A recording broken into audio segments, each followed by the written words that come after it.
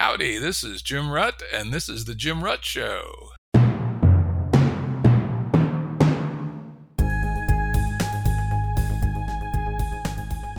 Listeners have asked us to provide pointers to some of the resources we talk about on the show. We now have links to books and articles referenced in recent podcasts that are available on our website. We also offer full transcripts. Go to jimruttshow.com. That's jimruttshow.com. Today's guest is Joscha Bach. He is Vice President of Research at the AI Foundation. He has previously been a research scientist at MIT and Harvard. He is author of the book Principles of Synthetic Intelligence, PSI, that's PSI, an architecture of motivated cognition, and he has published many papers. I also have to add this. He has one of the most interesting tweet streams that I follow. You can follow him at Plinz, Plinz, and only some of it has anything much directly to do with artificial intelligence or cognitive science, but it sure is entertaining. He's certainly in my top handful of tweet streams that I enjoy following. So let's start with understanding sort of your motivation. How did you get into this? And here's a quote from one of your talks. Maybe it's from a paper, I don't remember. You said, "We need to understand the nature of AI to understand who we are." Yeah, I think that artificial intelligence as an idea is, in some sense, the missing link between philosophy and mathematics. It's the attempt to make the execution of processes that allow us to use language and make it refer to meaning automatic and understandable and scalable. And this basically allows us to ground our use of languages that have meaning in machinery that we understand, in a mechanical universe. This idea that the universe is mechanical might sound limiting to many people, but it's not a very limiting idea. It simply means that the universe is not magic, that it's not built over symbolic correlations or symbolic causation, but over things that have no conspiracy inside of them. And the other thing is that if you think of yourself as a system that has no conspiracy inside of it, what kind of system is it? And AI is the attempt to build a testable theory of what that is. And if we are able to test that theory successfully, we will have built a system that in the ways in which it matters is going to be like us, which means it's going to be a system that is able to reflect on its environment and its own role in it and make a model of that, understand that, and understand its own nature as well, right? So this project of artificial intelligence, in my view, is something like a capstone of a certain philosophical tradition, or maybe of all philosophical traditions, of the question of what are we in this universe and what's our relationship to the universe that contains us? What is the observer? All the other questions come from that. And so it's, in my view, the most important question there is. Yeah, I have to agree that as I've gotten into artificial intelligence, particularly artificial general intelligence over the last about 6 years, I've started digging into it in some depth. I've found myself being forced to ask just those kinds of questions, which kind of surprised me, right? And of course, we both know that not everybody interested in AI is interested in it at this kind of a level. I mean, there's an awful lot of narrow AI these days, which we'll talk about later, the distinction between cognitive AI and narrow AI and artificial general intelligence and more applied things. So I take it that you would consider yourself not just an AI guy, but also interested in artificial general intelligence. I think that artificial intelligence is an attempt to reboot the original idea of artificial intelligence. It's basically AGI and the original AI are the same thing. When AI started out as a field, it was done by a number of people across disciplines. There were some cyberneticians, there were budding computer scientists. Computer science was just getting started. Some information theorists and even psychologists involved in the whole thing. And the idea was we now understand how computers work. We understand that everything that we understand we can express as constructive mathematical paradigm. Constructive mathematics is the part of math that works, and it happens to be the same as computation. So let's go and teach the computers how to think. And the first generation of people that set out to do this were very optimistic. They basically thought this is going to be an extended summer project, maybe a couple of years, then we will have made tremendous progress. And as it turned out, they did make tremendous progress with hindsight. So they did a lot of amazing feats. Like, it didn't take that long to teach computers how to play decent chess, which means chess that is much better than make abilities, even before computers became superhuman at chess. And how to get this thing to do very simple language understanding, simple planning, and so on. This didn't take long. A set of programming languages that we use today, almost all of them have been invented in their structure and principles in the first couple decades after AI has started. And the effort was very much connected throughout computer science. So in some sense, almost everything that didn't work in computer science was AI. And when it worked, then it became something boring. And AI has, in some sense, has been always the pioneer battalion of computer science and very, very productive as a field.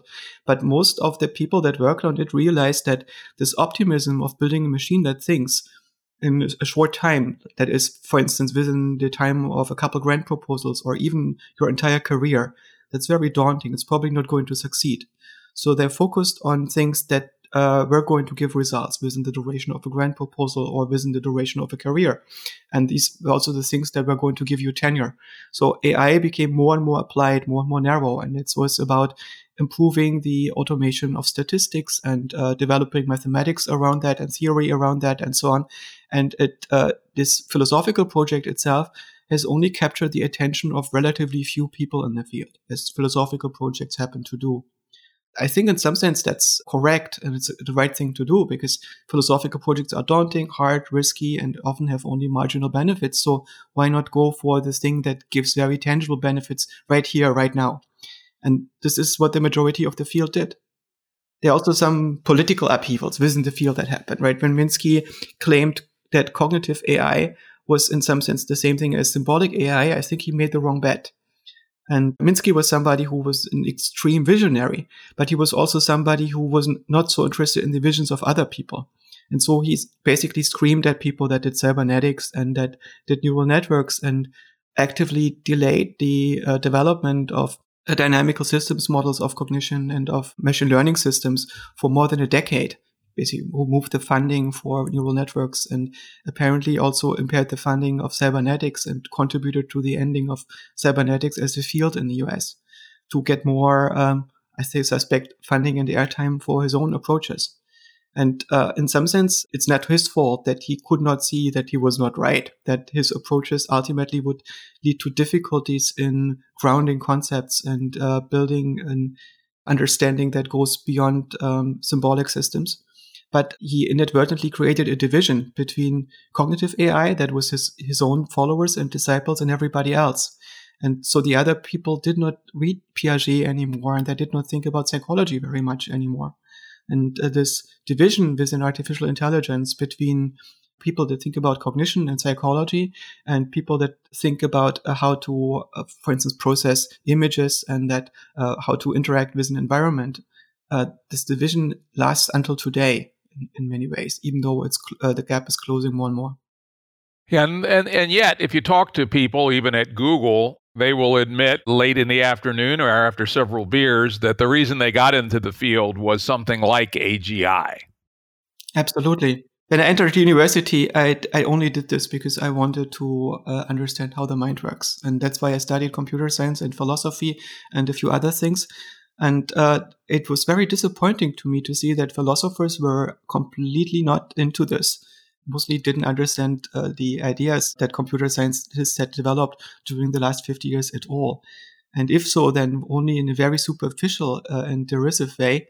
And the computer scientists were not interested in philosophy. And it was really depressing to me. And I was not alone in this. So when I was a grad student, or not even a grad student, so basically post the equivalent of a bachelor, other students would ask me when they entered the field and I was a tutor, where can I do AI here? Who was offering real AI classes, even though we had a very large and active AI department at our university.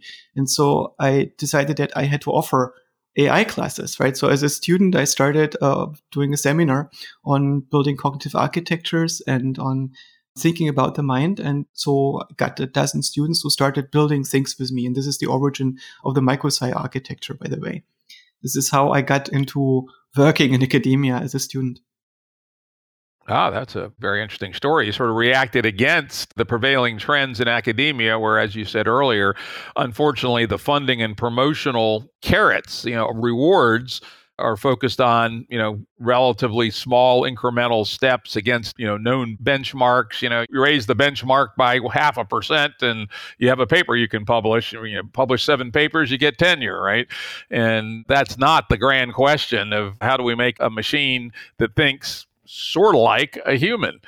Are you still optimistic that we can create computer intelligences that are at human level and beyond? Of course. There is no obvious reason why we shouldn't. There's nothing magic going on as far as we know in the brain. I also don't think that there are, and this might be very controversial to some, deep, open philosophical questions left that have to be answered. What needs to be answered is a lot of technical details. And for a lot of these details, I think doors have opened to work on them in the last few years. So even though I don't know how long it's going to take and whether it's going to happen in our lifetime, I think there's a significant probability that we will see something that is not human-like, but in many areas superhuman-like, and in other areas good enough-like within our lifetime. Or maybe even in the next few years. Yeah, it's hard to say. It's one of these damn questions. It could be 5 years, it could be 100 years or more, right? And of course, it also, as you say, depends on where you're measuring. If you talk about every single facility, it might be 100 years. But if we're talking about superhuman capability in certain domains, that could happen, or frankly already has happened in narrow domains, like image recognition under certain very constrained cases. And those windows will open larger and larger. And I will also say that one of the things that's made me more optimistic about superhuman capacity across the board is the more I've learned about cognitive science and cognitive neuroscience, frankly, how limited the human brain is. Things like working memory size, fidelity of memory, et cetera. We're not that smart compared to what we could be. Working memory alone is a huge bottleneck on, for instance, the practical level of recursion in language and chunking size of concepts, et cetera. The low fidelity of our memory and the lack of persistence is certainly a major cognitive limitation. So I'm not one of those people who thinks that the humans are the top of the intelligence spectrum. Frankly, I believe we're approximately the stupidest possible general intelligence, which is not surprising. Evolution is seldom profligate with its gifts. And since we're over the line of general intelligence, or at least so it appears, we're probably just over the line. And so I'm one of those who is also very hopeful that we can get not just over the line, but way over the line, at least in some very interesting dimensions, such as language understanding, the ability to read the literature of a discipline and actually make sense of it, et cetera. I remember that I've always been very disappointed in the capacity of my brain as a child and later on. And I also felt bad about this because at the same time I was confronted with the superstitious belief of most people that if you apply yourself, there is basically no limit to what the brain can do, right? We could have maybe infinite memory. Maybe if we would just pay attention all the time, we could read all the books and retain all the books. We could retain all the movie. Maybe we could have photographic memory for everything. Maybe there is no limit to our intelligence if we really apply ourselves and meditate enough, right? And later occurred to me that this is probably not the case. I do know many people that are much, much smarter than myself and know much more than myself, but it's often at the expense of other things. So it means that they tend to have a much narrower view on things and know these things much, much more deeply and apply their attention to exclusively these things and not to others. Of course, there are some people which are way smarter than me across the board, and I'm totally in awe of them. But still, it's just a shoddy human brain. And this shoddy human brain, I still don't know how much compute we need and how much ingenuity we need to replicate this shoddiness, of course, right? So even though we can see the limits of what it's doing, to get this to run, it might be possible that it's doable with something that you can, as an average person, already buy and put into your basement if you really want to. So something in the order of, say, 20K of compute. Maybe that's possible. And I'm optimistic enough to say that there is a chance that this is the case. Yeah, it's interesting. I've had numerous discussions with our mutual friend, Ben Goertzel, about that, right? And, I think we both have come to the view that I think it will turn out to be what is the appropriate level of representation. My home academic discipline is evolutionary computing.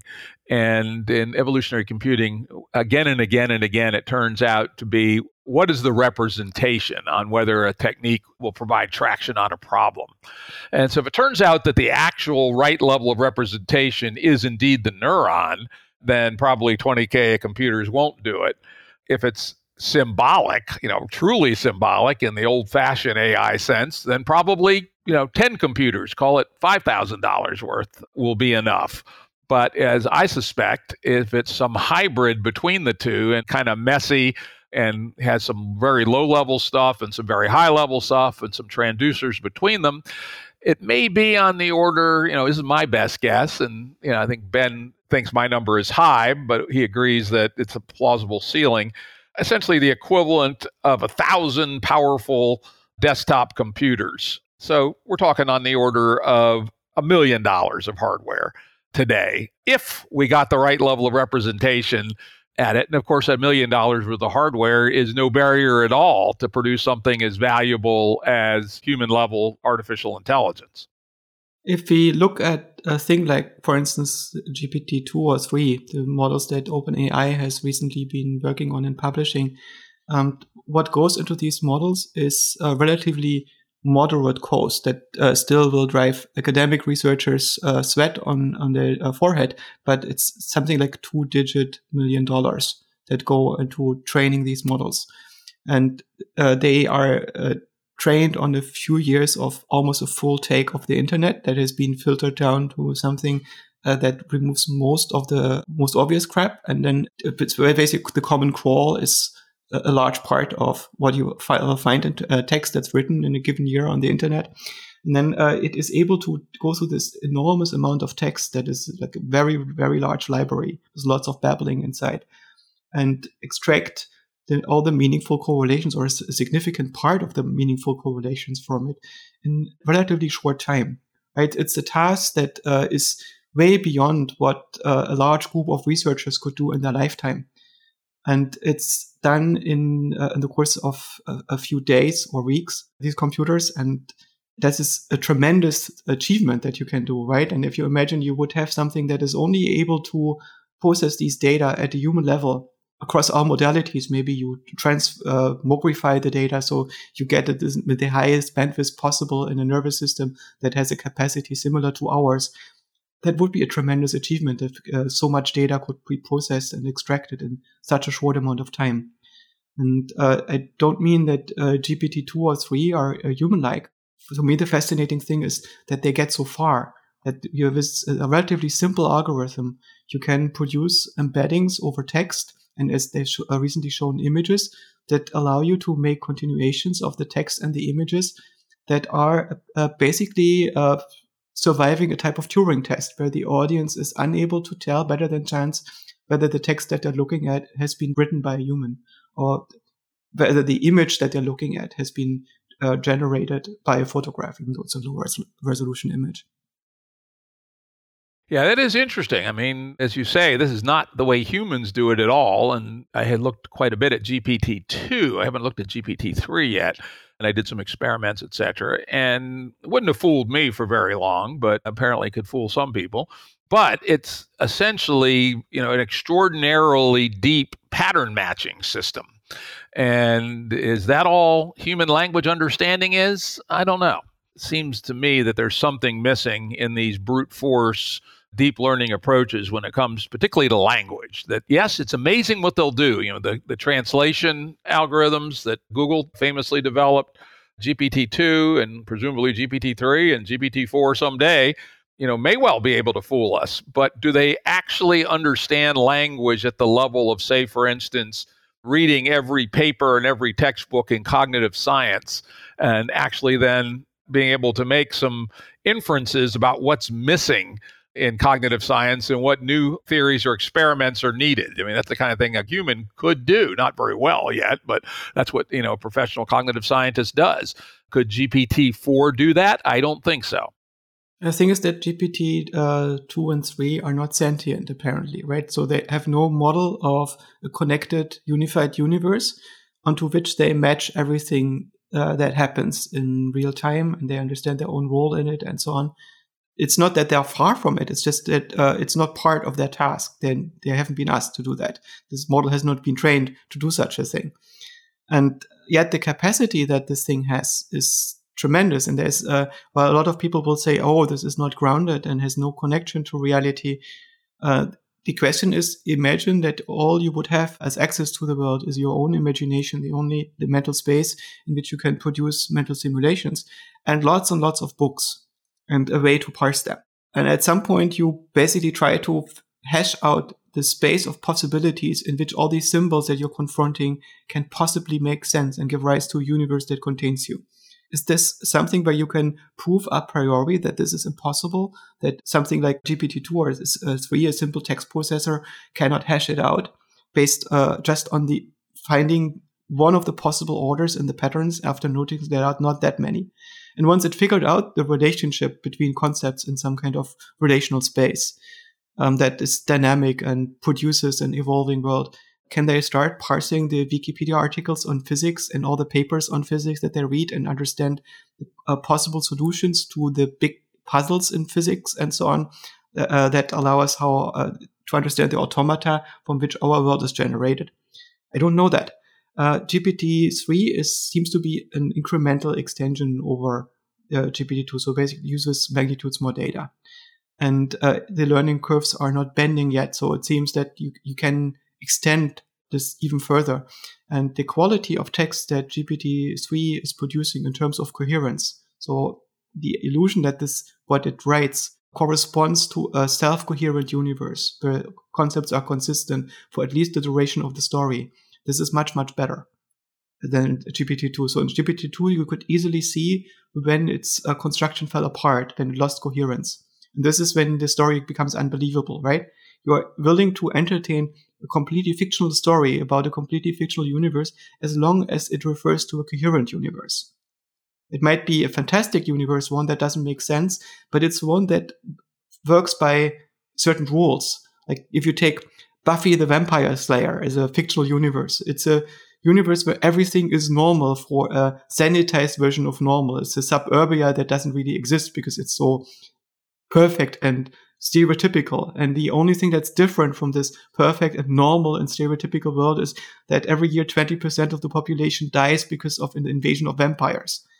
And everybody goes on with their life. And this is probably not realistic, right? We know what happens if 1% of the population dies in every given year through COVID. Everything comes to a halt. And so this is a universe that is only meant to highlight things in the stereotypes and the normal interactions by introducing this new element and deliberately leaving everything else that would be downstream from this unchanged. And this is an interesting construction that our mind can make. It's producing a universe that is derived from our standard universe with all the right constraints. And it's referring to this global meaning, and that it deliberately only changes very few things while leaving the rest alone. And the people who understand this understand these layers of meaning that exist. And this would be an interesting benchmark to see how many layers of meaning can GPT-3 distinguish and construct versus GPT-2. With respect to the complexity of a brain, I think it's possible that the unit is not the neuron, but that it's the column. It might be that this is a simplification and the actual units are somewhat orthogonal to both neurons and columns. So in some sense, you have units that are made from columns, you have some that are made from multiple columns and a couple neurons, and you have some where the neuron and the column and the couple neurons interact in a specific way. Or you could have processes inside of the neuron that play an important role that you need to understand in order to model the behavior of that thing. It's similar to understanding the role of people in society. But at a certain level of granularity, you don't have people, you just have organizations. And yet, to understand the interplay of the organization, sometimes you need to look at individual people that played a role in historical developments. And to understand the behavior of these people, sometimes you need to look into very particular things in their own mind that happened in a certain moment in history. And without that, you cannot understand it. So this simple granularity that we put on the model is often too coarse to make it happen. But if we just entertain the idea that columns might be the thing, because they are somewhat ubiquitous over the neocortex. They are interchangeable. You can basically cut out non-specialized columns from the brain of an infant mouse and transplant them to another area of the brain. And when they will adapt to fulfilling the role of that part of the cortex. So the columns seem to be pretty general as far as we know right now. And a column is something like 300 to 400 neurons. So we end up with something like in the order of 100 million units. And if you imagine we have, give or take, 50 brain areas, it would mean that each of these brain areas has in the order of 1 million units. And the units can do way more than an individual neuron can do. And even an individual neuron would probably need a 3-layer network to model it as a perceptron. But eventually what they do is that each of them can link up potentially with a few thousand other units. And these few thousand other units are not what they're linked up permanently. It's the address space. It's what they can talk to. And each of them has a number of states that they can have and dynamics that they can undergo, set of functions they can model, and it's limited what they can do, right? And so if you imagine that you could understand that each column is something like an adaptive agent that is doing local reinforcement learning by some policy and is wired up into a global architecture with the others, then maybe this does fit on a few larger GPUs already in real time.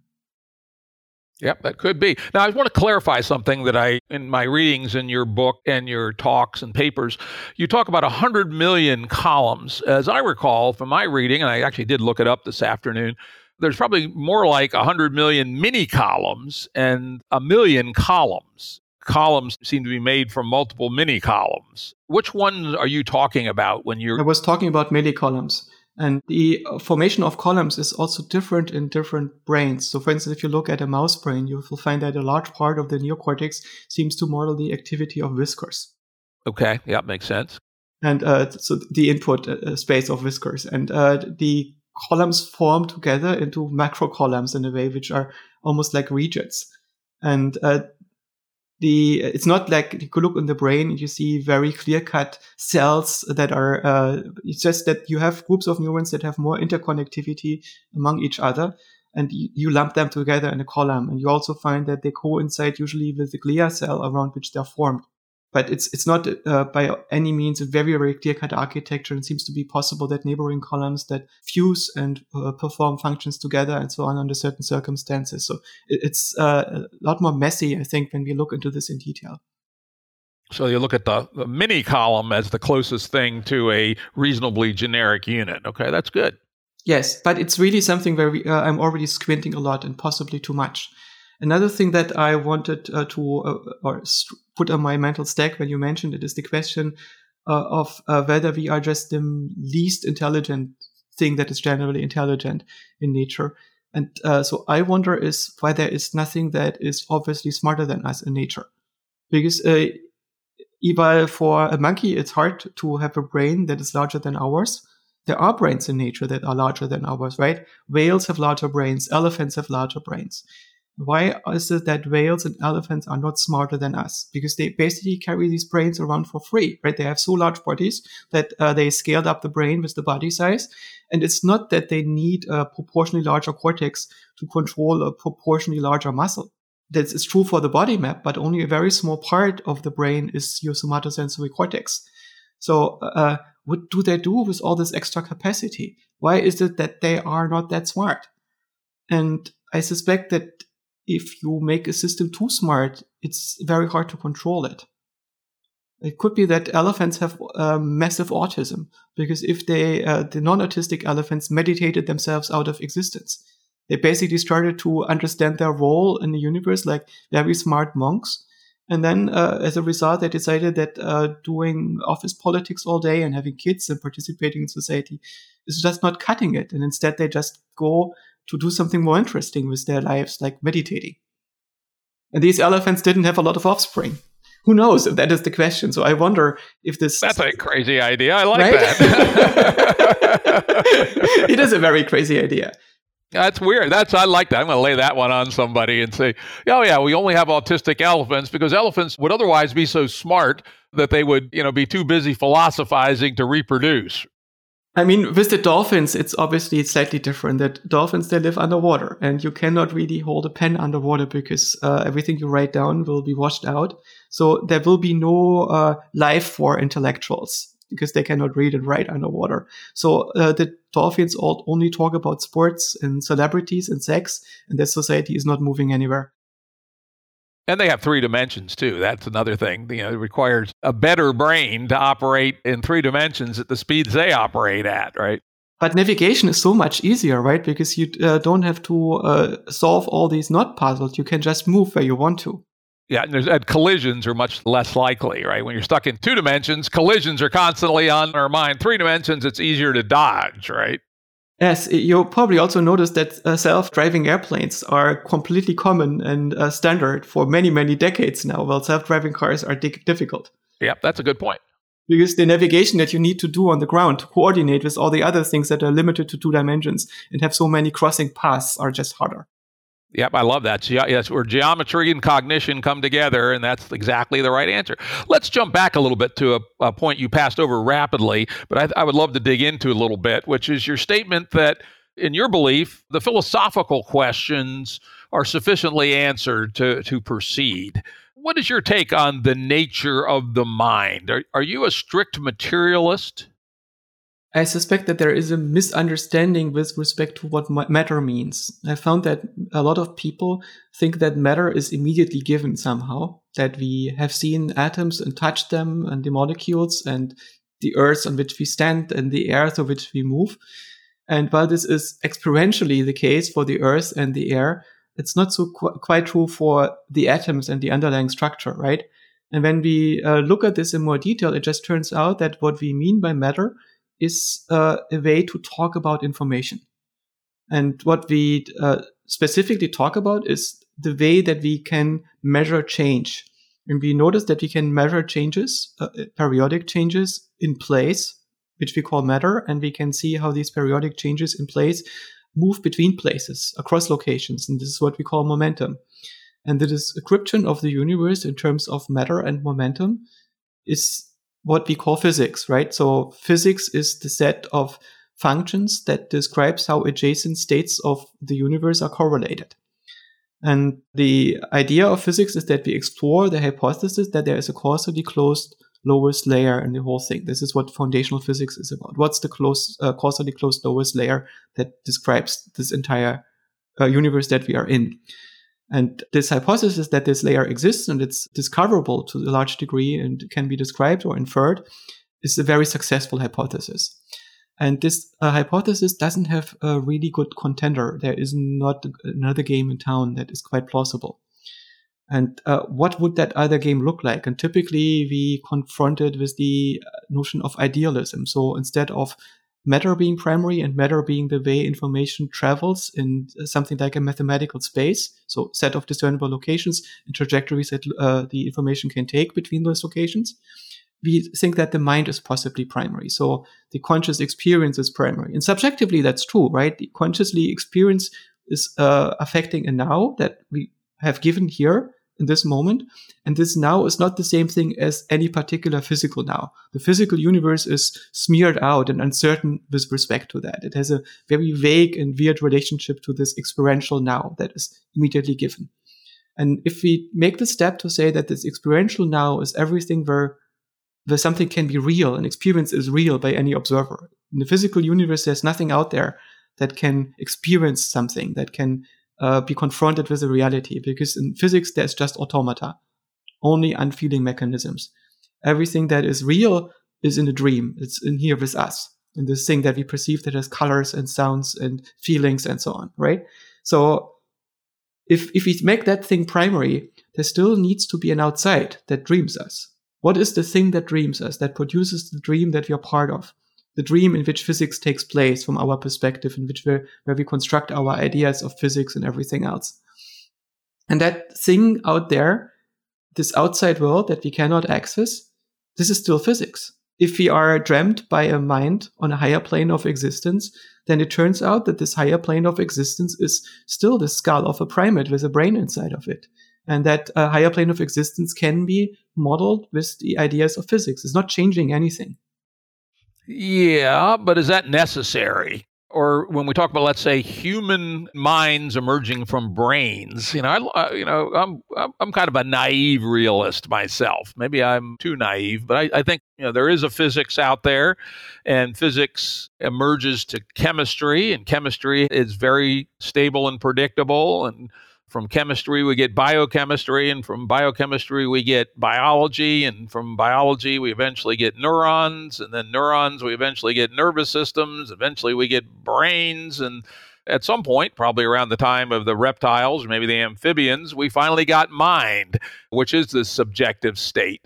Then mind is a new subjective state that is packaged within physics. I think that's the alternative way of looking at it. I suspect that you don't need to tell the story from this direction. You can spend hundreds of years sitting in your monasteries in Tibet or wherever and be super smart and have all the time in the world of your hands because you convinced the local peasantry to give you free breakfast every morning because you're a holy man. And you sit together with other smart holy men and you write books and discuss psychology introspectively at a level that Western psychology still doesn't quite master. And you do understand many parts of the mind and how they interact and so on. And you never, ever venture out to describe physics for some reason, right? It's not necessary to do so because you do not intend to revolutionize your society and invent new means of production, make everything more efficient, because that would probably destabilize society. So you leave that as it is, and society outside is something like a periodic process that you try to organize as well as you can. So it's somewhat stable, but you don't want to turn it into a runaway process with technological progress. So why would you want to look into physics? You don't need to do that, right? So many cultures only focused on this mental perspective and the inner structure of perception first, and not at the outer structure that enables it. But if you're not looking into physics from our perspective, you are leaving money on the table. If you ignore this entire scope of models that work out, that do have predictive power, tremendous predictive power, that allow you to build machinery that all these other civilizations could not build and even think and reason about, and did not even start to consider possible, because it was nothing that they based any ideas on what you can do in the mechanical universe. It's possible to do that, to leave all that on the table. And our culture is a little bit weird because our civilization is not that old. I think it just started 400 years ago. And we are mostly unaware of that civilizational break that we had when we got out of the cults. And the Catholic civilization is one that obfuscated the area of the mind because it made it all part of a mythology. So you didn't have the free space to reason about psychology within the Catholic society. All this was taken up by gods interfering with the selves on the same brain. People were, in some sense, discouraged to study psychology because it might interfere with religion. And the physics that they engaged in was also somewhat crude because access to rationality needed to use certificates so you would not accidentally disprove religion, interfere with it, because it was, in some sense, an anti-rationalist system that people had to live in. And what we did was we freed our rationality for the first time in thousands of years. And this new rational society that woke up with the Enlightenment dismissed all the stories about the mind that the Christians had ever told them and thought of them as superstition. So we lost many concepts and we are still in the process of restoring them. For instance, I'm fond of saying that spirit is a word that we have dismissed now as superstitious. And it's an old word that just means operating system for an autonomous robot. And when the word was coined, it just meant that the autonomous robots that existed. So there were people, there were plants, animals, cities, nation states even, possibly ecosystems. But this was it. There were no robots that people had built. And now that we have autonomous robots and they have operating systems, we understand that there is something like an operating system and that humans must have one too, and plants must have one as well. And obviously societies and civilizations have some kind of operating system, right?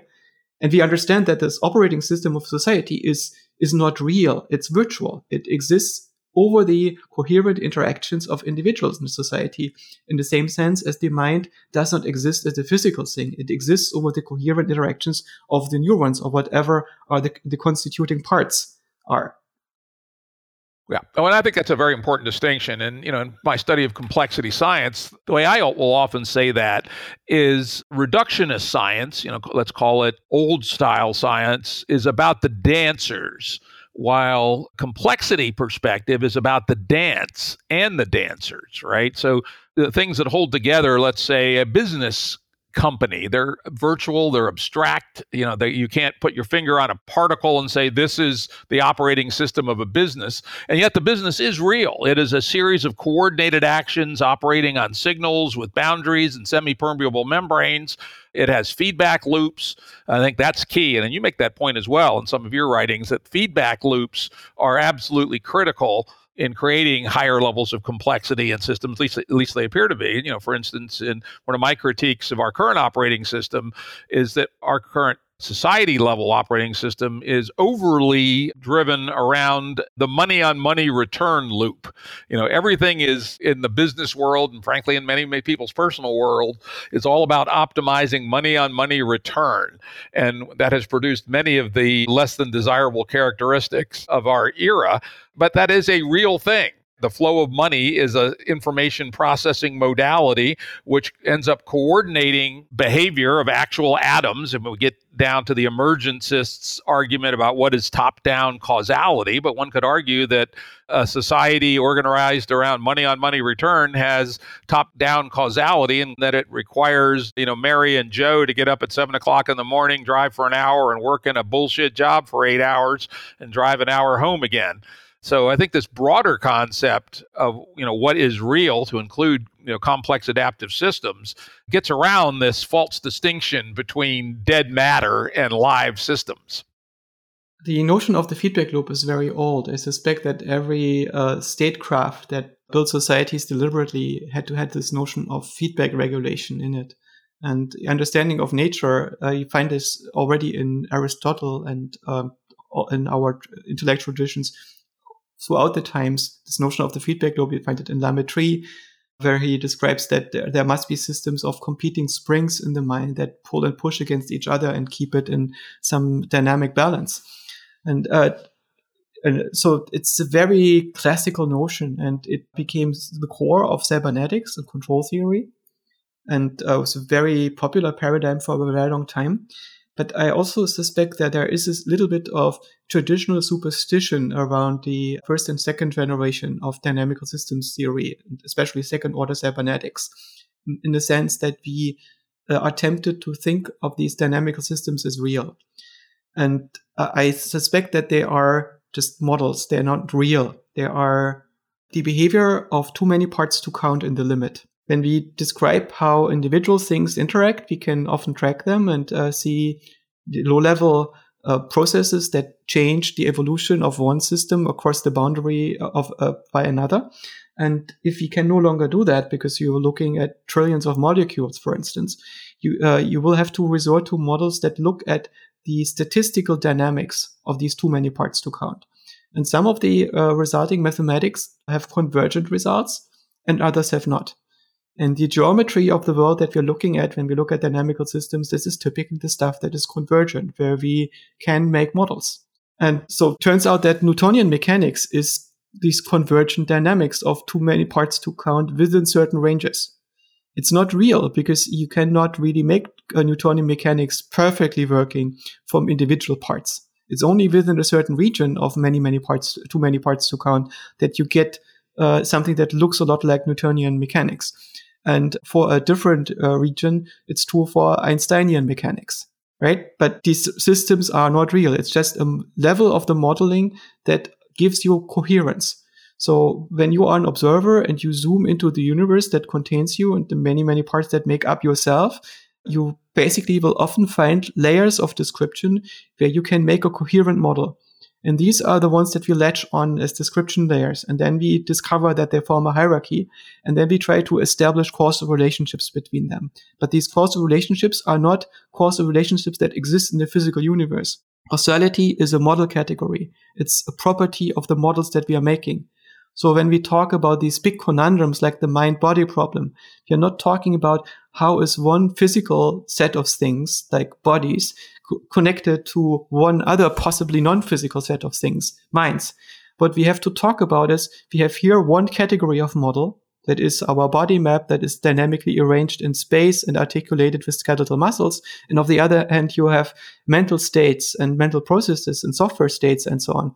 And these two disparate categories of models, how can we make them congruent? Well, they obviously have to operate together. I was going to give an example about what does reality and models really mean. We talked earlier about companies, right? That they're virtual. You can't really put your finger on saying that's the company, right? It's a standing wave, essentially, of action and motion. But they're real in the sense that they have traction in the physical world.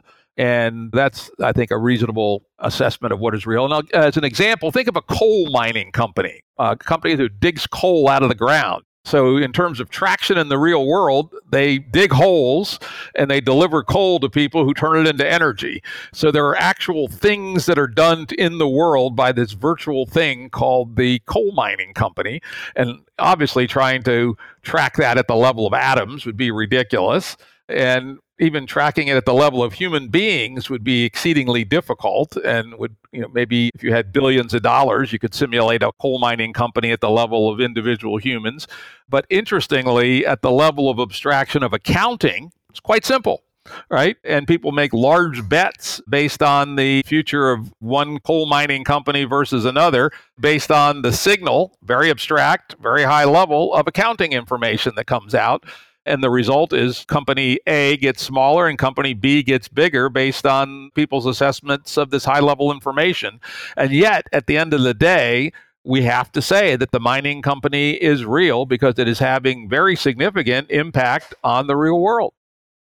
Well, not everything that has a significant impact on the real world is real in a particular sense, right? So you could say that ideas have a significant impact on the real world. And it's very often difficult to say what the idea actually is because it only exists approximately across minds, right? So if you think about a political movement, how would you say that the political movement itself is real if the idea behind the political movement is understood by most people in different ways? But for a company, it's much, much easier because we have a software, our legal system, that defines the conditions under which a company exists. Right. And so you have a criterion by which you can decide whether the company is there or not and what state it is in. But this is because we have created a substrate for the company to run in. It's similar to what happens in our computers. We have built a deterministic system with clear rules that allow us to decide whether a bit is set in a gate or not, or in a register or not. And this allows us to construct extremely precise models of the behavior in the computer and preordain the behavior of the computer. It's a very specific thing that is probably different from minds where the state that the mind is in is still somewhat probabilistic. Yes, I would say that is true. But it also seems to be, at least in many cases in nature, that emergences to higher level structural entities are built from relatively well-defined lower level units. And when you lack those more defined lower level units, it appears to be more difficult to get emergent properties to come into being. So, for instance, you make the good point that the fact that our laws are relatively uniform and they result in currency that has equal value and that people can only be exploited so far because of the limits of the law. So at some level, they're almost fungible, may actually be part of the mechanism that facilitates the emergence of the mining company. Perhaps in the same way that the fact that neurons, while of course they vary, and there's at least 100 different varieties, are not that different compared to non-neurons, right? They are relatively fungible units of construction, and they give evolution something to work with to produce higher level emergences, in this case, mind. And we can take mind to be not just human minds, but minds all the way down to wherever minds first come into being on our evolutionary tree. And so I think that's an interesting and important thought, that we typically have a level of emergence that has relative simplicity at the outer envelope of the component pieces at that level, and that those combining allow us to reach the next level of emergence. But we also know that the rules that are implemented in the world that are so uniform and so on, for instance, the financial system needs to be, in order to work, to be implemented in a way that is rather uniform, where you don't have large opportunities for arbitrage, right? Where you have leaky abstractions. And yet we both know people that got extremely wealthy by specifically looking for the fine print. Absolutely. And then no systems are perfect, right? Biology is subject to attack by viruses, for instance, right? A virus is not actually a biological entity. It's essentially a flaw in biological systems that they're exploited by dead chemistry, in the same sense that arbitrageurs are essentially like a virus operating on business, looking for the flaws in the system, and there will always be them.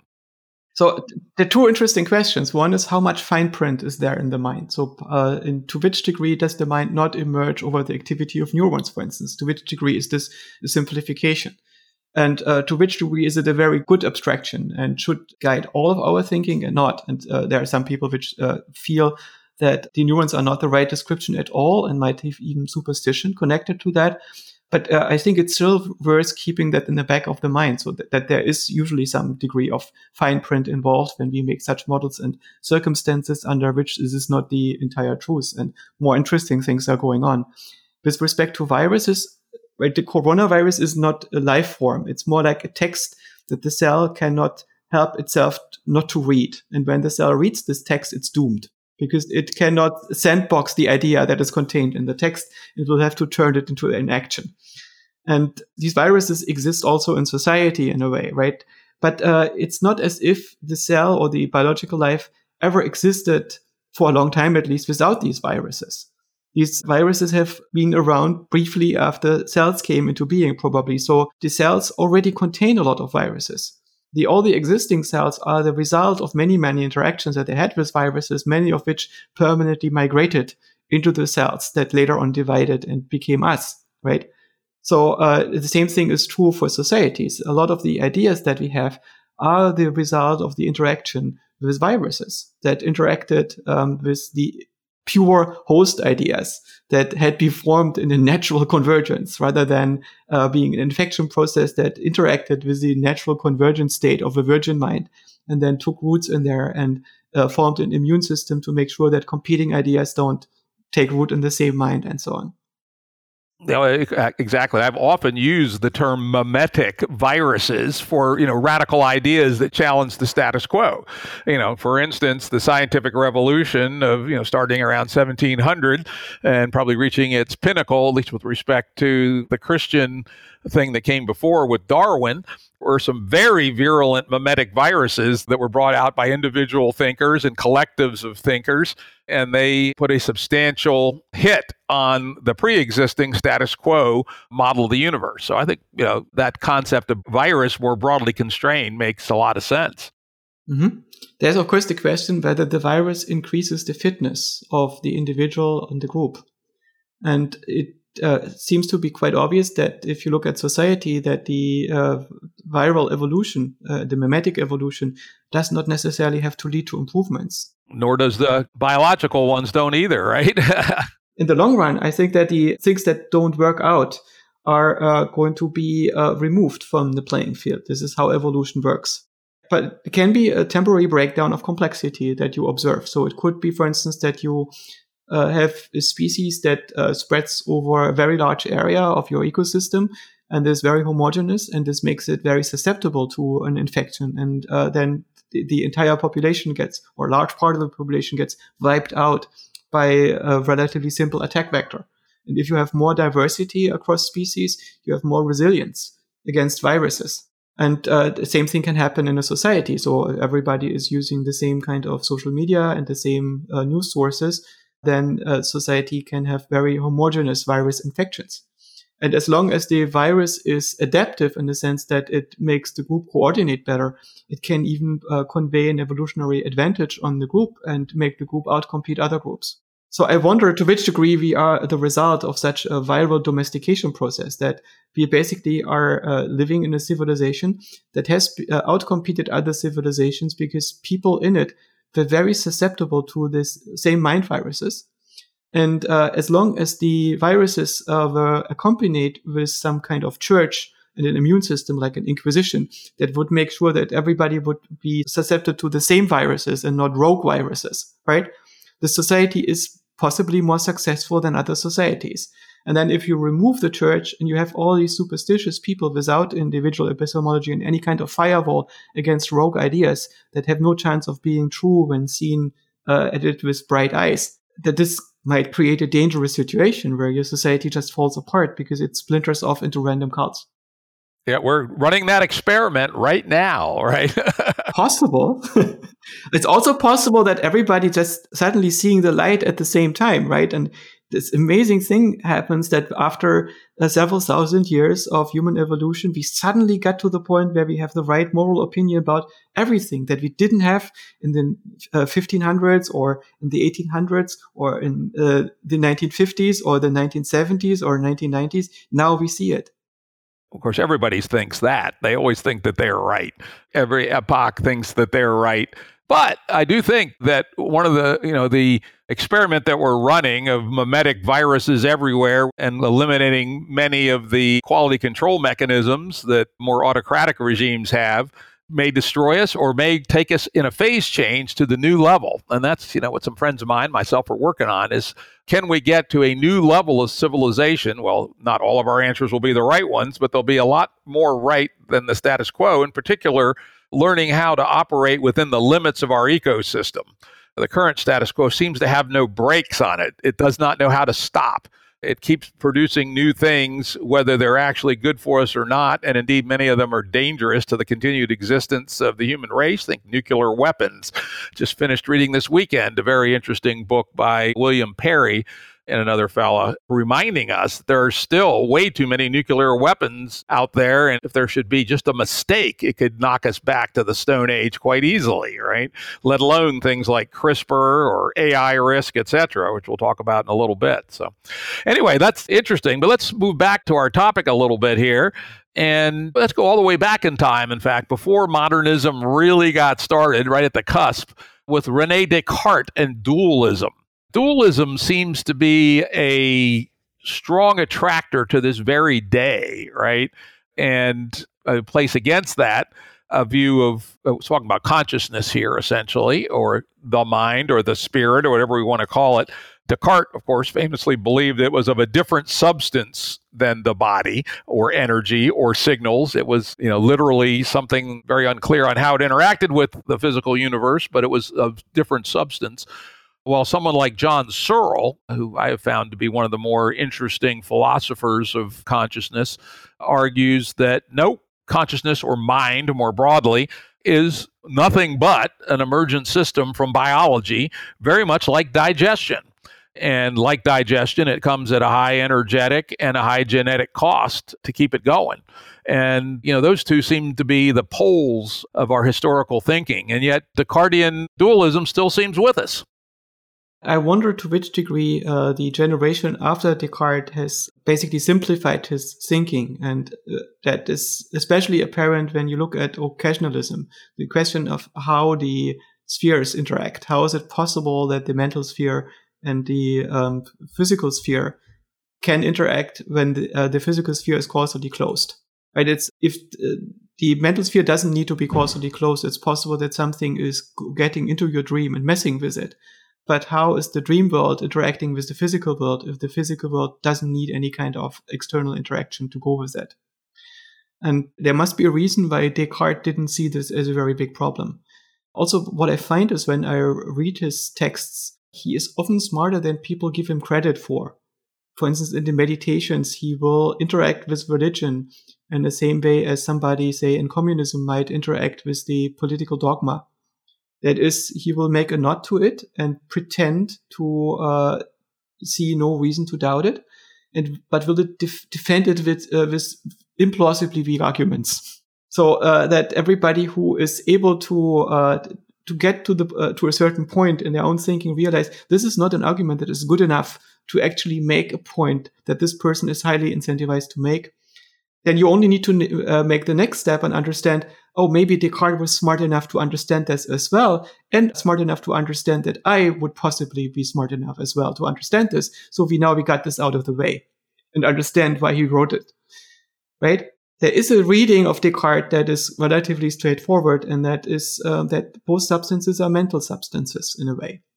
So res extensa is the thing that, for instance, Jeff Hawkins' Numenta is so obsessed with, this idea that everything that happens in the mind is in some sense a representation that maps to a certain region in the same three-dimensional space. The same three space is here a model, right? It's the space that our mind models about the universe.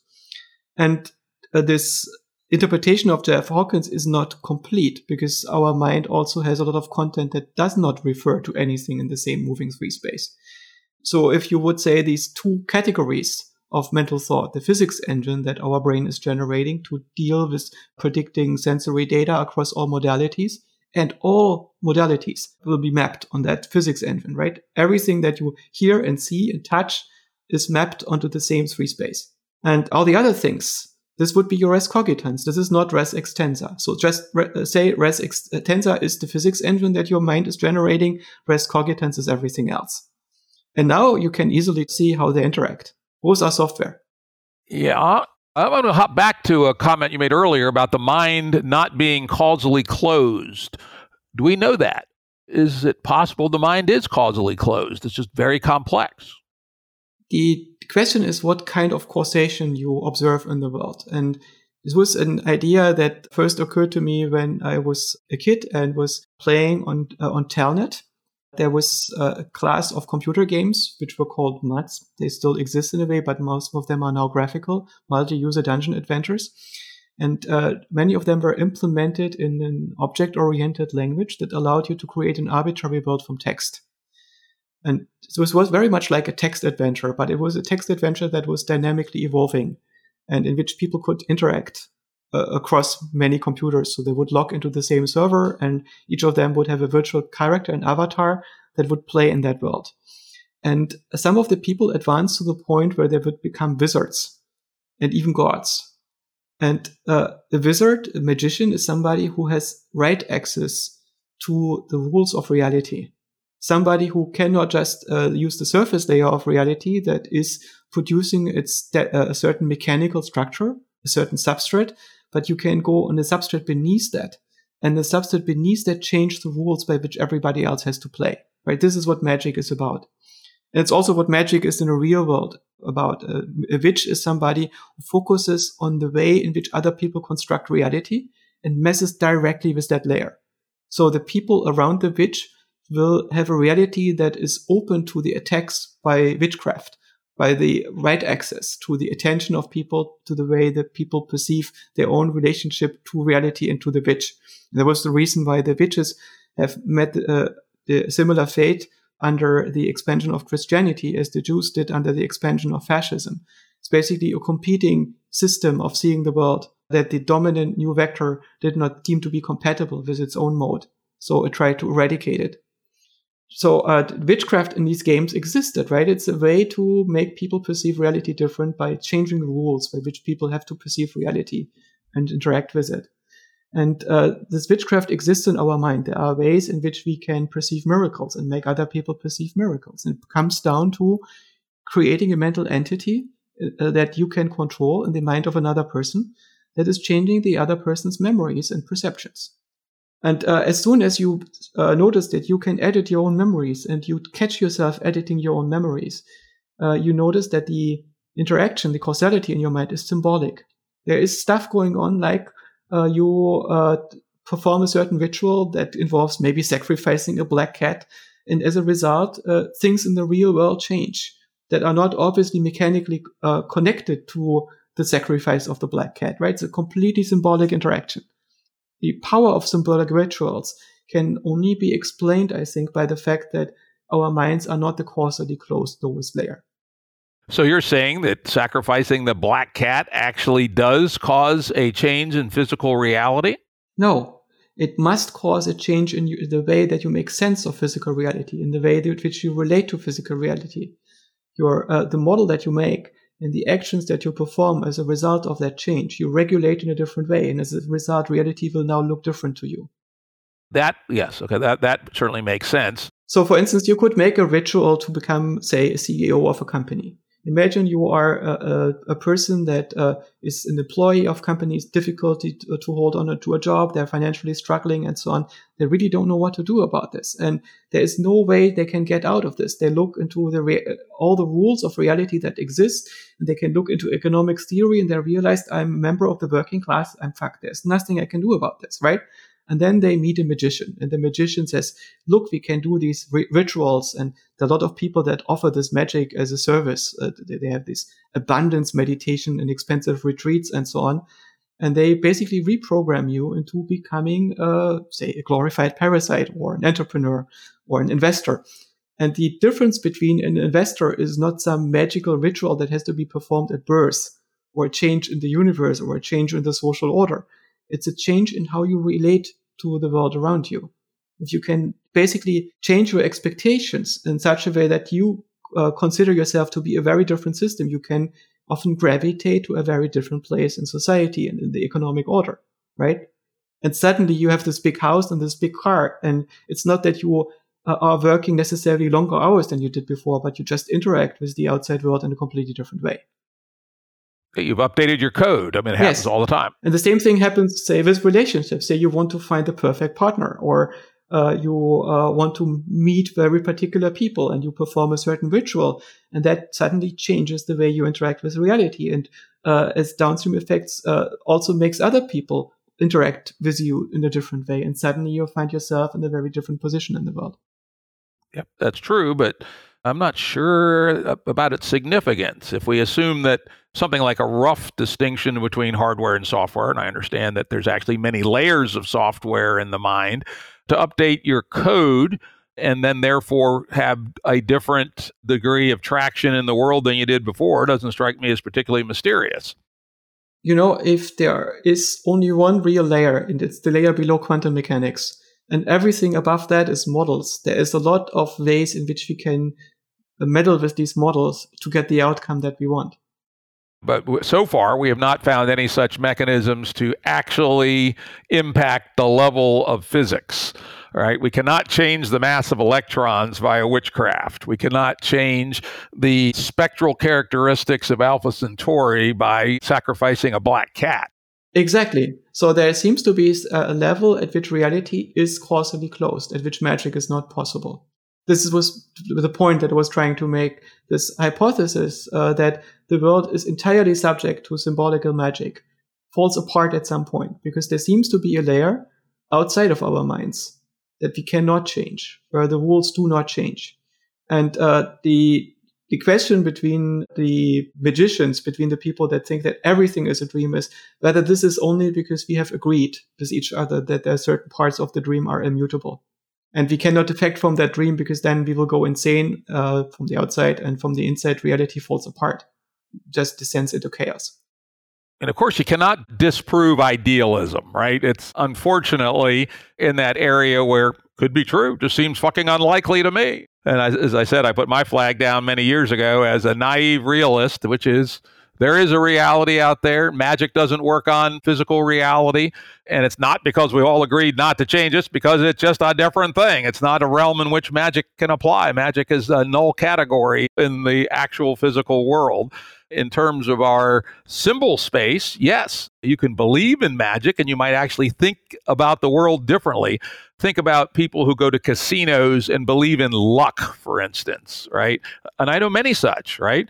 And yet we all know that if you look at games of true chance with large enough N, there ain't no luck. You know, the house always wins in a highly predictable amount. In fact, people have even done experiments. I love this one where they track the win and loss records of a group of nuns that went to a casino and a group of ex-convicts that went to a casino. And guess what? They both won and lost at exactly the same rates once N was large enough. So, you know, these mind viruses that attempt to claim that they can manipulate the universe but can't are a specific example of what I might call malware that the human brain is susceptible to, very, very susceptible to. Just think of the nonsense that's loose in the world today about COVID-19, for instance. But, you know, I do believe that we can use a sharp enough knife and say, you know, this is just not true about reality. So the occultist might say to you, Jim, you've locked yourself into a reality in which you will never win the lottery because you have made that commitment in the way that in which you constitute your relationship to reality, that you can never beat the odds, right? That magic is not possible. And it's hard to say whether that's true but when you compare the hypothesis from the outside, you can basically see which one leads into a consistent model of reality. You can, of course, always perform magic. Imagine you run a company and everybody in the company is depressed because the numbers don't add up and they are pointing towards doom. And then you hire a consultant and the consultant performs magic and changes the benchmark. And suddenly everything is awesome again, right? So you pay the consultant and now the question is, what's happening to your company? Did the consultant impose a better model on your company by which it tracks its performance in a better way and regulates in a better way? Or did they just cheat? And this is the issue with magic, that a lot of magic comes down to cheating. Of course, you can edit your memory and your expectations and your interpretations of what happens in between. But it might also change the way that what you feel like. For instance, even if you feel terribly, you can just imagine that you are basically a king that presides over an awesome kingdom and that tomorrow is going to be awesome again. And this is just a very, very short intermission that does not actually mean anything. And this moment, if you look at it from this perspective, is actually quite bearable, right? From this perspective, you're probably going to be a much happier person. But of course, the question is, in the long run, how well do you track reality?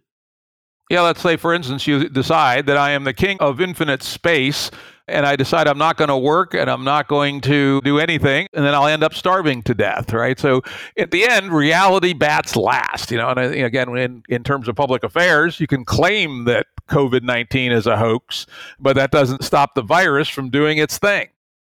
Yes. Of course, you can also do the opposite.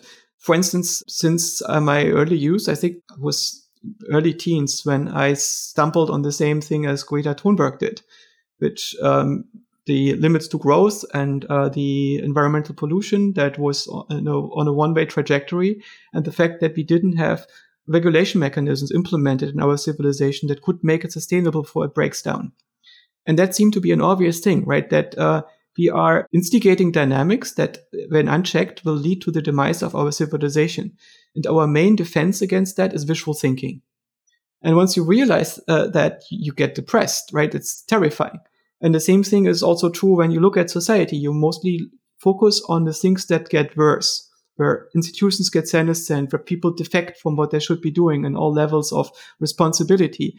And everything is constantly breaking down and getting worse. And this was my dominant perspective for most of my life. And I must say the world didn't disappoint, right? There was always enough evidence to support this worldview. So I spent my life being extremely worried. I did the inverse to the king that thinks that what you see today is just a short intermission of slightly unpleasant things happening in a life that is overall totally glorious. I basically perceive the world as something that is pretty much miserable, where the past and the future are miserable, and the present is quite bearable, but this is an exception that will surely be corrected in the near future. Right? And this is an opposite distortion that is unhealthy, I think. Though, on the other hand, I think your analysis is approximately true, as we talked about before, that the current status quo seems to be in a runaway state where it is going to run off a cliff. Oh, it totally is, right? 2020 is not an aberration. It's exactly the future that we always expected would start to manifest around 2020. Yeah, and it's starting, and it'll get worse until we do something about it. But we could have enjoyed the time in between so much more. That is true. All right. Well, this is interesting. But it's not quite on the main line of the topics I wanted to go through, but it was very interesting. Let's move back a little bit more to some of the specifics of cognitive architectures, the nature of cognitive processing. And particularly, I'd love to talk a little bit about what your views are on the gap between humans and other animals. You alluded to the fact that, elephants have much bigger brains than we do. Whales do too. Some dolphins, killer whales, I think. But we don't see, elephants sitting around philosophizing. And of course, one of the theories, and probably the leading theory, is the difference is that somewhere along the line, we added a new class of object into our brains, something like symbols, maybe, or language of thought, or perhaps it was a more powerful form of procedural memory that allowed us, for instance, to conceptualize multi-part tools. And maybe that was exapted for language, but something in that space. What are your thoughts from examining AI and cognitive science about this only 1%, 1.5% difference in genes between us and a chimp, and yet seemingly a giant gap in terms of our cognitive ability? So there is an experiment that would be very interesting to make, and this is, how smart can dogs be? There are obviously extreme differences in the intelligence of dog breeds, right? And typically the small dogs that we would like to have in our home tend to be quite dumb. And the dogs that we use to herd our sheep tend to be very smart. But there are the dogs that herd our sheep tend to be less controllable, and they're less suitable as to keep around, because you need to negotiate the relationship to them at a more fundamental level. They're somewhat less domesticated and harder to domesticate. And Homo sapiens also seems to be a domesticated hominid. I sometimes wonder whether the Neanderthals were individually smarter than us, but they didn't have scalable tribes that would scale into states, into societies with unknown numbers of individuals beyond the Dunbar number. And in order to get people to cooperate at scale, you need to domesticate them in such a way that you would selectively dump them down. To dump down their epistemology so they are able to believe the same thing without proof and walk in lockstep. It's interesting, though I will point out that the confrontation between Homo sapiens, sapiens, and Neanderthal happened when we were still operating below the Dunbar number. That was obviously in our forager stage, at the latest 36,000 years ago. So I'm not sure I buy it with respect to Neanderthal. On the other hand, it's a fact that archaeologists tell me is true, that if you compare modern man to Cro-Magnon man, say 12,000 years ago, at the very end of our forager days, Cro-Magnon man's brain was 10% larger than ours. Exactly. So what I wonder is if the evolutionary advantage that allowed us to displace the Neanderthals, to genocide them, which is probably what happened, was coordination. Yeah, it seems reasonable. Cooperation is the human superpower. Yes, and it's not just the way we cooperate in the sense that we make a choice individually to cooperate with somebody else, which what cooperation is usually about. It's that we do this without thinking, that we do this automatically. That's interesting, but again, we're really interested in the line between, let's say, humans and chimps, right, which is much bigger than between Cro-Magnon and Neanderthal. Neanderthal and chimps is gigantic too, just a little bit smaller, perhaps. Yes. So the main issue seems to be length of childhood, I suspect. The length of our childhood is not so much given by social circumstances. It does play a role, but the main issue seems to be the speed of the maturation of the brain. And what you see is that in ancestral societies, it takes at least 15 years before you are able to forage more than you can eat.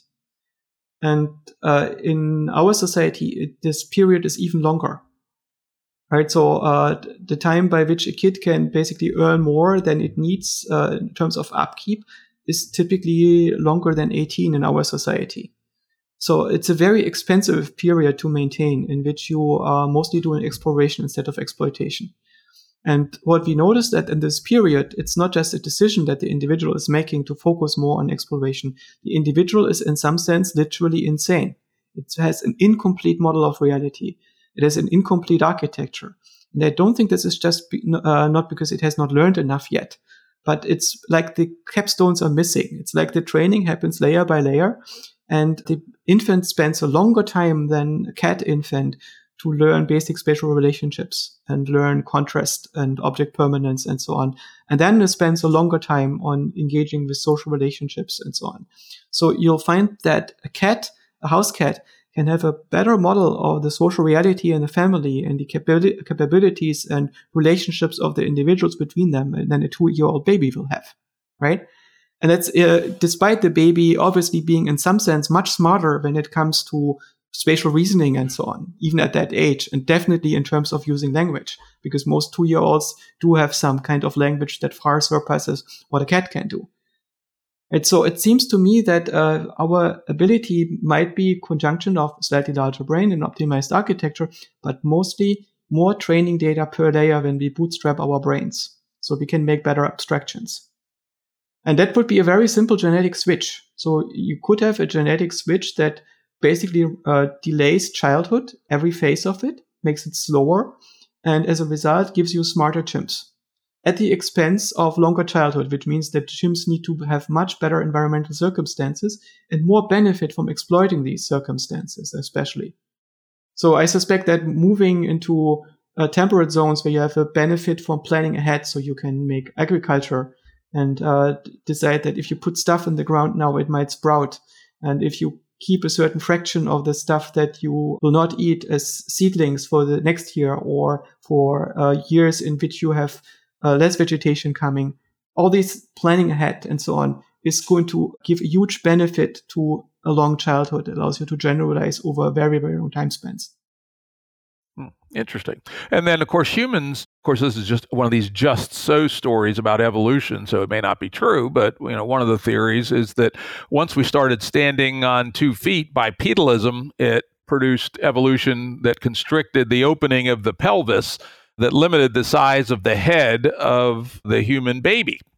And hence, while there was seemingly something going on with rapidly increasing brain size, our brains are almost 3 times the size of a chimp brain, even though we have similar body size. We're a little bigger body size, but not anywhere close to 3x.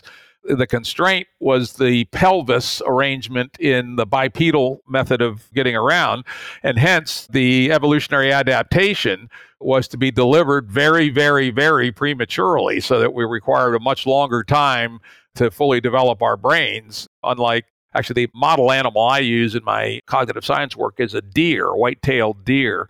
And white-tailed deer is fairly competent 2 hours after it's born, right? It can get up, it can walk around, it can find its mother, it can flee from prey, not very well, but at least a little bit. Compared to a 2-hour-old baby, can't do a damn thing, right? Because the deer pelvis allows a much larger baby relative to the size of the mother. And they have not been under evolutionary pressure for really large brains either. So maybe that is the causal factor of this very long learning process, which is interesting. It's a very interesting point you make about however we got there. The fact that we have a very long maturity period would tell us that we have more training cases to run, more layers to build, and more abstractions. And that's interesting. Having a large brain is super nice. I also see some people that are obviously super smart, like say John Laird and Stephen Wolfram, but also have extraordinarily large skulls.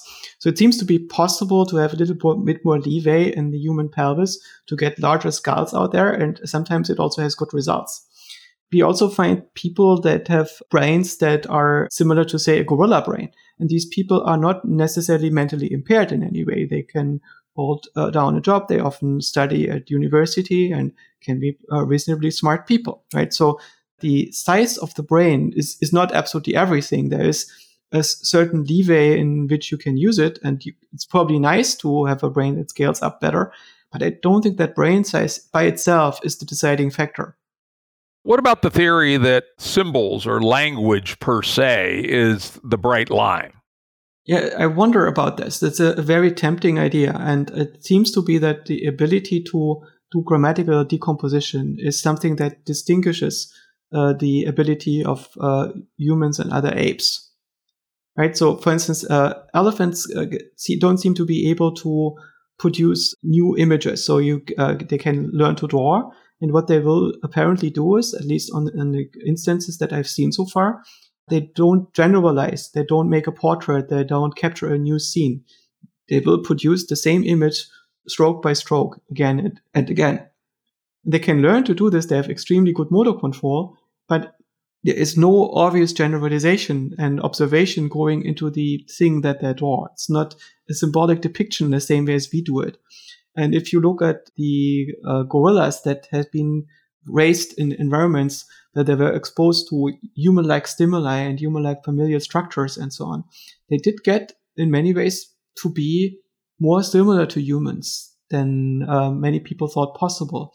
But they also didn't do the grammatical decomposition. So when Coco draws a dog, it looks like Jackson Pollock. It's basically an arrangement of colors that seem to be related to what she was looking at, but you don't see the decomposition of the dog into limbs and a torso and a head and the arrangement of the parts in it. This has not been properly reproduced. It's tempting to think that the lack of a grammatical decomposition in visual scenes corresponds to the lack of the ability of the gorilla or the chimpanzee to use grammatical language. And it may be that grammatical language, because it's such a compression, right? If we don't have symbols, we don't have something like at least partially recursive language, and we have to manipulate images only, which is at least one argument about what's in the brain in the pre-human era.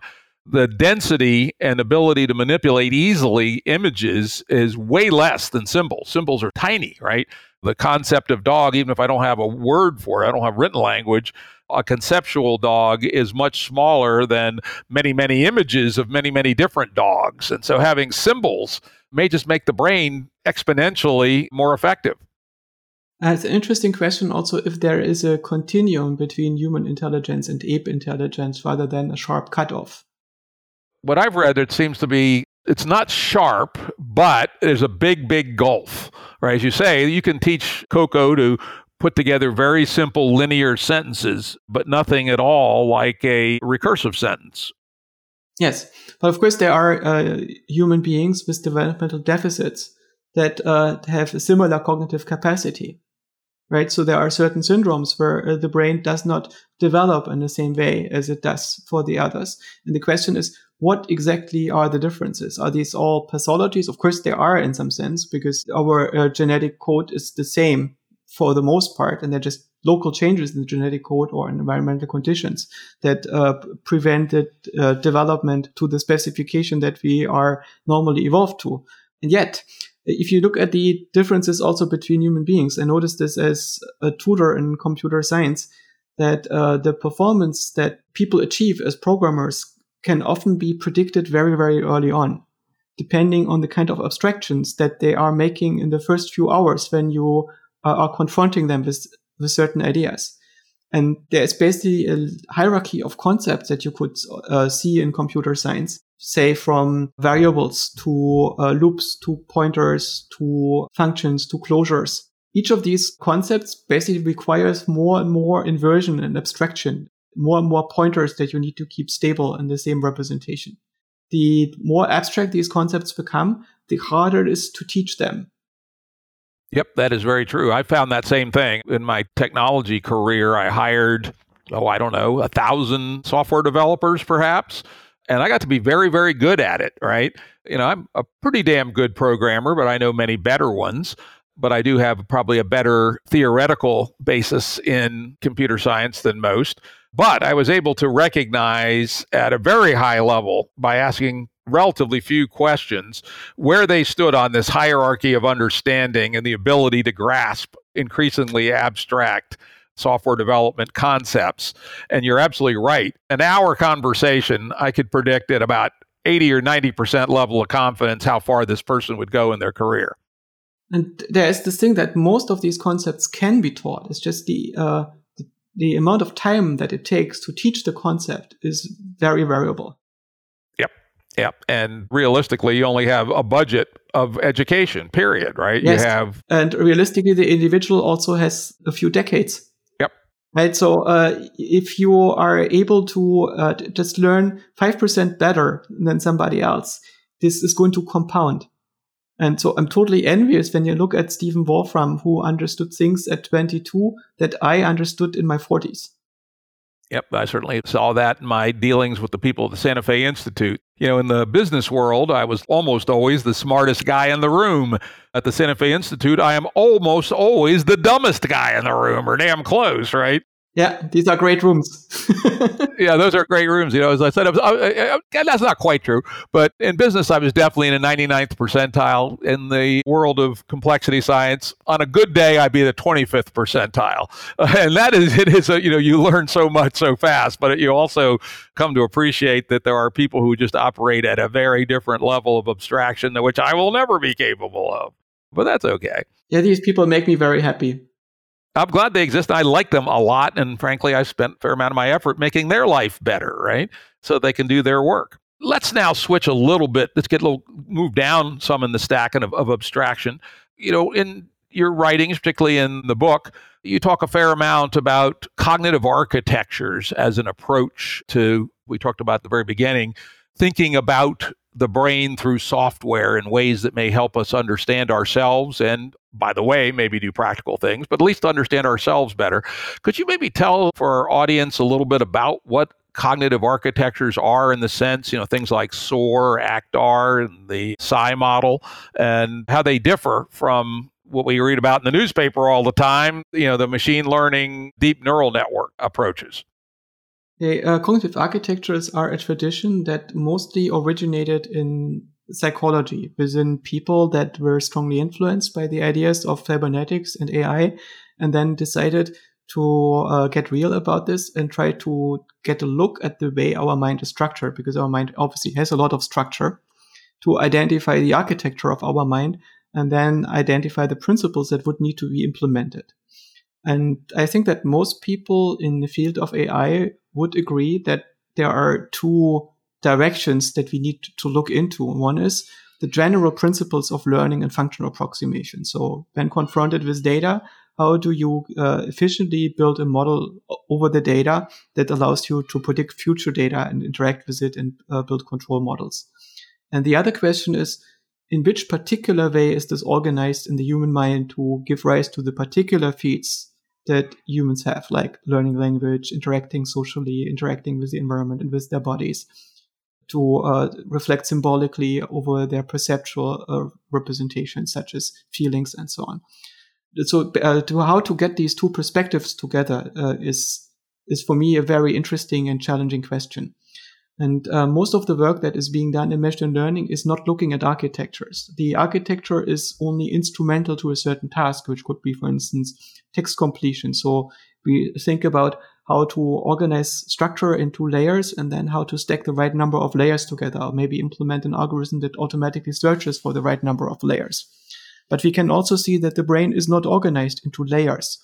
It's organized into regions that have very complex interconnectivity, right? So it's much more like a city with a rich set of different ways of transporting information around in it, right? So there is going to be some street network that is low level where you can reach your immediate neighborhood. And then, but it's quite pedestrian and it takes longer for the signals to cross large distances. And then there are long range connections like a subway. And then there is some general interconnection network that goes via the thalamus and allows for information from basically every region in the neocortex to get to every other, to route information around.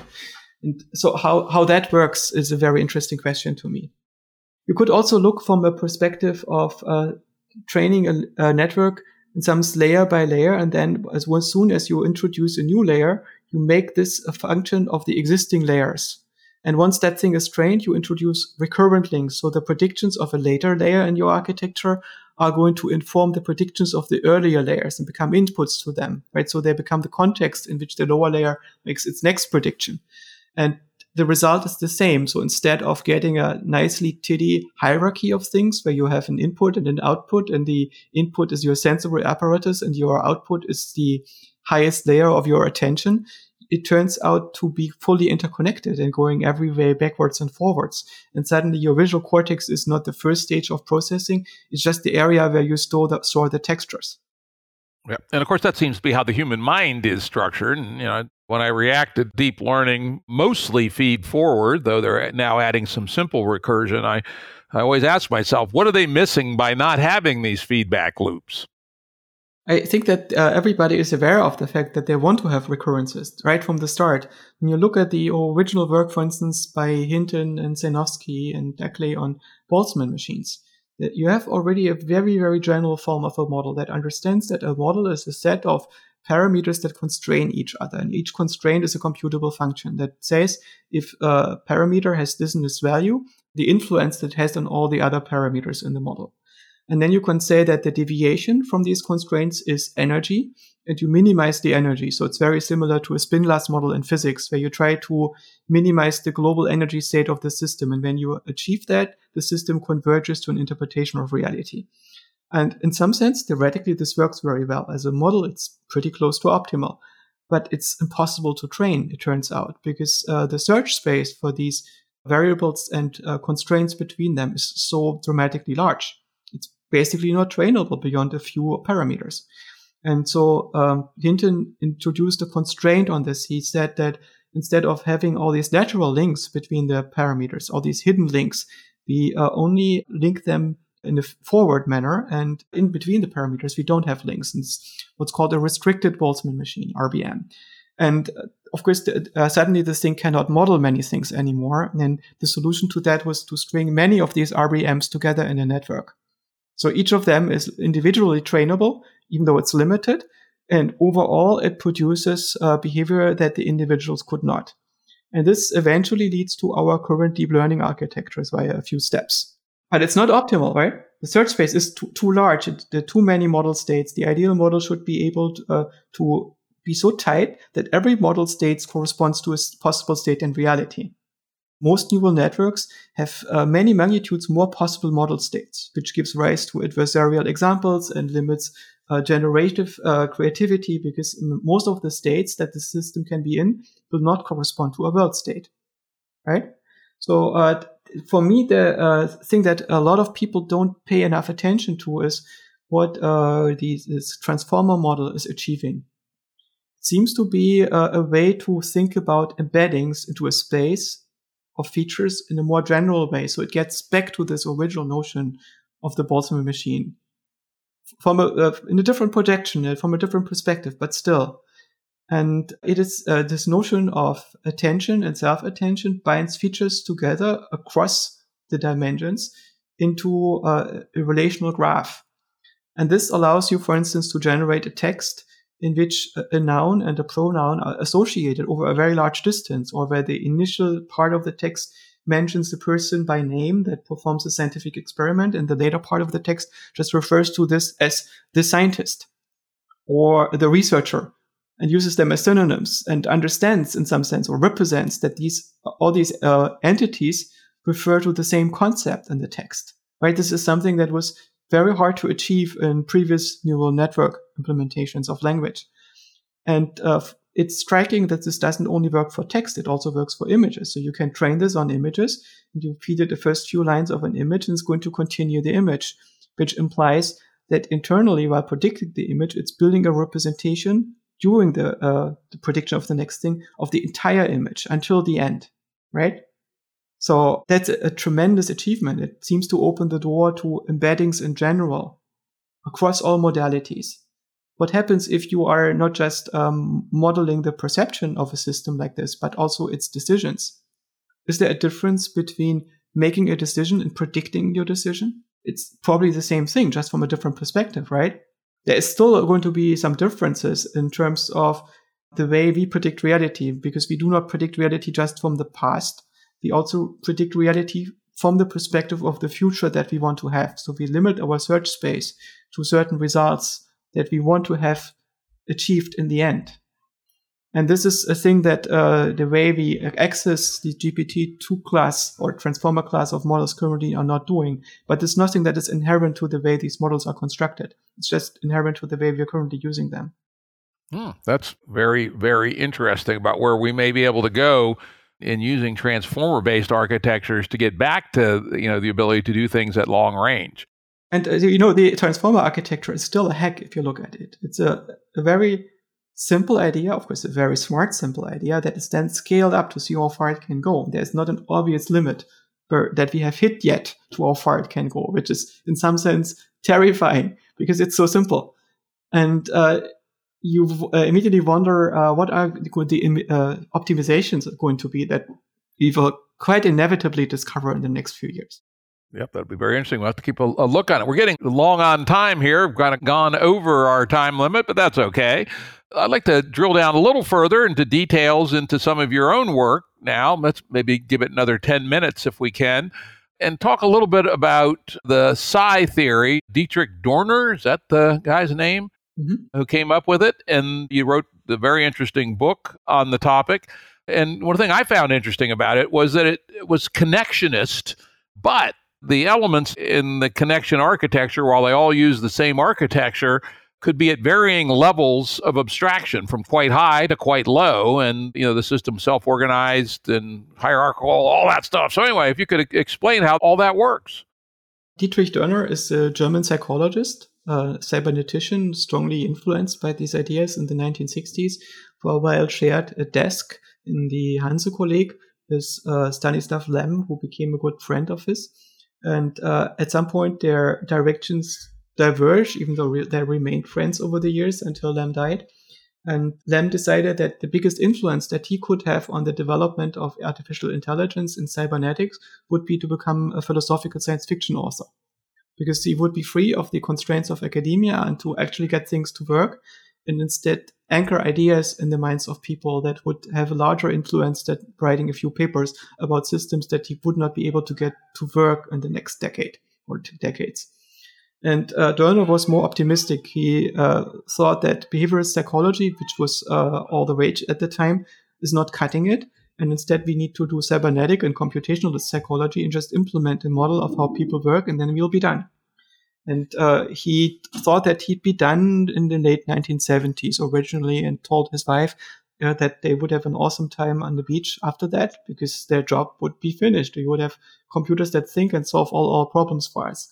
And of course, that didn't quite work out. But he, mostly on his own, reinvented or invented in parallel many of the ideas that AI was into. So he started out with monolithic systems that later became situated, connected to an environment, and then this environment could be changed by the system, so it became an agent architecture, and then he invented multi-agent architectures, and all the while these architectures had models of autonomous motivation in them that were based on this cybernetic idea of a feedback loop that would regulate it all.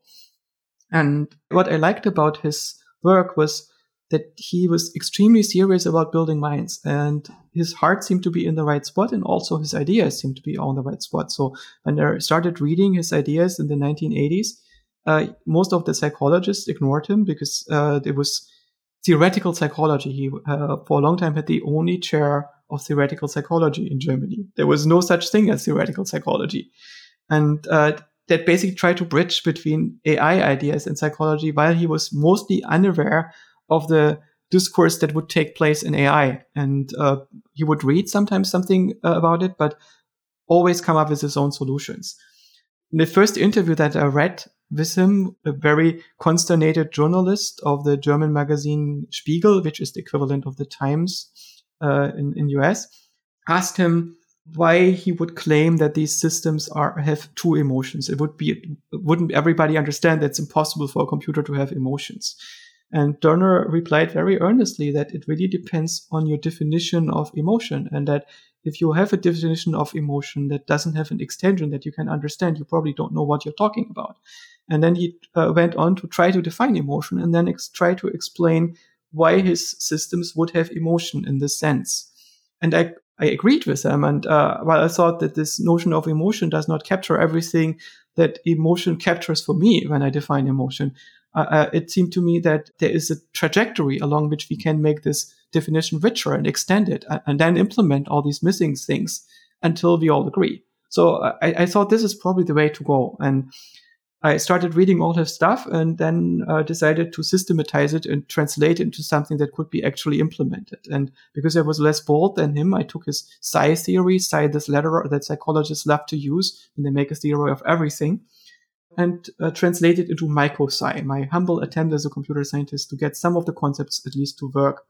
And I spent almost a decade with that. And this book, Principles of Synthetic Intelligence, is an attempt to turn the psi into an acronym for a book title, of course, and to systematize his work and make it accessible to people in cognitive science and artificial intelligence. So this is what the first third of the book is doing: summarize Dörner's ideas and systematize them, contrast them with ideas that were around in the field compared to related work.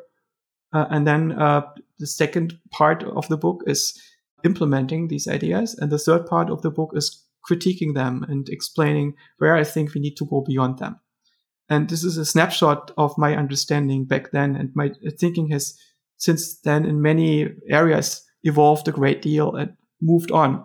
It's not that I still think that these are bad ideas. It's just this would be the first third of the next book that I would write if I find the time. Okay. Interesting. And what is the status of the MicroSci project? I saw there was a MicroSci 1, which ran only under Windows, and then there was a MicroSci 2 that was written in Python. But I looked at the GitHub project, looked like there hadn't been any updates on it in 4 or 5 years. Is anybody working on it? Is it being used at this point?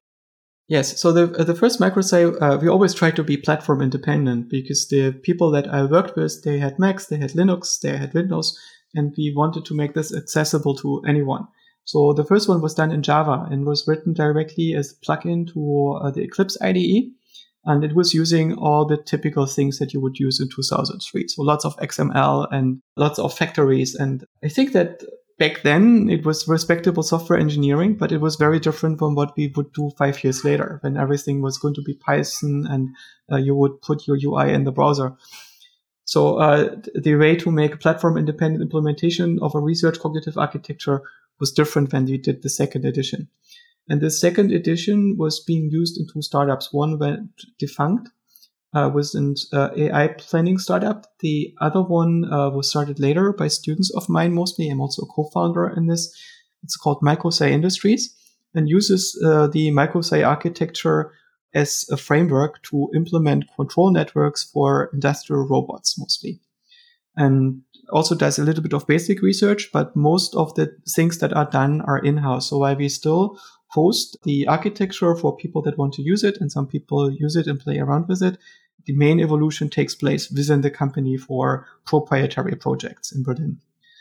And at the moment, I am using MicroSci internally for trying out certain models that I have about using spreading activation networks to produce procedural strips that interact with cellular automata, representation and processing layers. We're also thinking about what the next edition of MicroSci is going to be and how it's going to be implemented. And we have some ideas about this, but it's too early to talk about this. Okay. I was going to see if I could get you to talk about what MicroSci 3 might be looking like. I'm going to throw out some ideas, which I'm always throwing at Ben Goertzel about OpenCog, which is, I hope when you do it that you think big. So many of these cognitive architectures or AI platforms were unfortunately conceptualized to only run on a single machine or a small cluster. And one of the things that we now have is really cheap computation and really fast networks. And if I were designing a platform for thinking machines, I would look carefully at some of the Apache large scale, very big cluster, very large throughput platforms like Ignite and Flink and Spark. It has 2 big advantages. One, that they operate at massive scale. And secondly, it gets the implementer out of having to write a whole lot of low-level stuff. And so you can leverage your manpower in the higher levels of the actual value add rather than trying to optimize how you move pointers and things of that sort. These guys have already figured that out. Exactly. I also wonder whether we should still think so much of within system and more across systems. So instead of thinking about how we can make a representation that is completely homogeneous, think about how different parts of the architecture implement general principles that allow them to learn how to interact with all the other parts. And if that happens, you can, for instance, instead of reinventing linear algebra on a GPU that then reinvents how to render graphics on the GPU using linear algebra, you can, for instance, use existing shader programs and graphics engines and learn how to use them instead. I think that's right. And again, there is no free lunch. So people say, oh, yeah, well, you have Ignite, a true gigantic key value store. Well, guess what? On distributed architectures, there is no free lunch, right? Queries that have to traverse the network have very different costs than ones that don't. And so having a system that can self-organize to take advantage of the realities of its network is probably the real secret to maximize these super powerful, gigantic scalar tools. But using them naively, you can produce degenerate queries quite simply that, yes, you have 100,000 processors, but guess what? It's still slow because the data is all over the place that makes any single query inefficient. So these things are by no means panaceas, but if I were going to go down that road, I would be thinking of these very large-scale data processing architectures rather than writing something to run on a single machine or a small cluster. Well, this has been a very interesting conversation. We went a little bit longer than I was thinking. We didn't get to some of the topics I had on my list, but that's okay. I think our people will find this to be a quite interesting deep dive into the mind of Joscha Bach. Thank you. I really enjoyed our conversation, and I'm sure we have more topics left for future time. Thank you very much. Production services and audio editing by Jared Janes Consulting. Music by Tom Muller at modernspacemusic.com.